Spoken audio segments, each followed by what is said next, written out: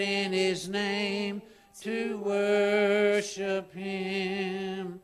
We have come into His house and gathered in His name to worship Christ the Lord.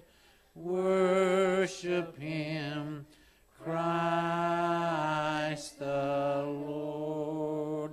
Now I feel impressed to sing the second verse on this song, and we're not going to have the words on a projector, but it's very easy to remember, and it tells us what we ought to do here today and every worship service. Let's forget about ourselves and magnify His name and worship Him. Let's forget about ourselves. It's good advice, ain't it? Amen? Because Christ is the reason we're here.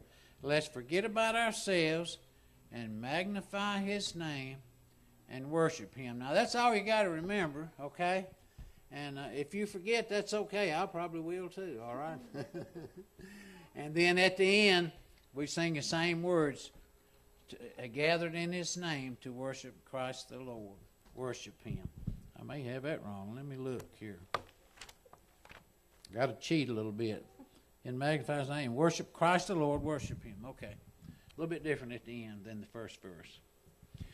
Let's forget about ourselves and magnify His name and worship Him. Just repeat that.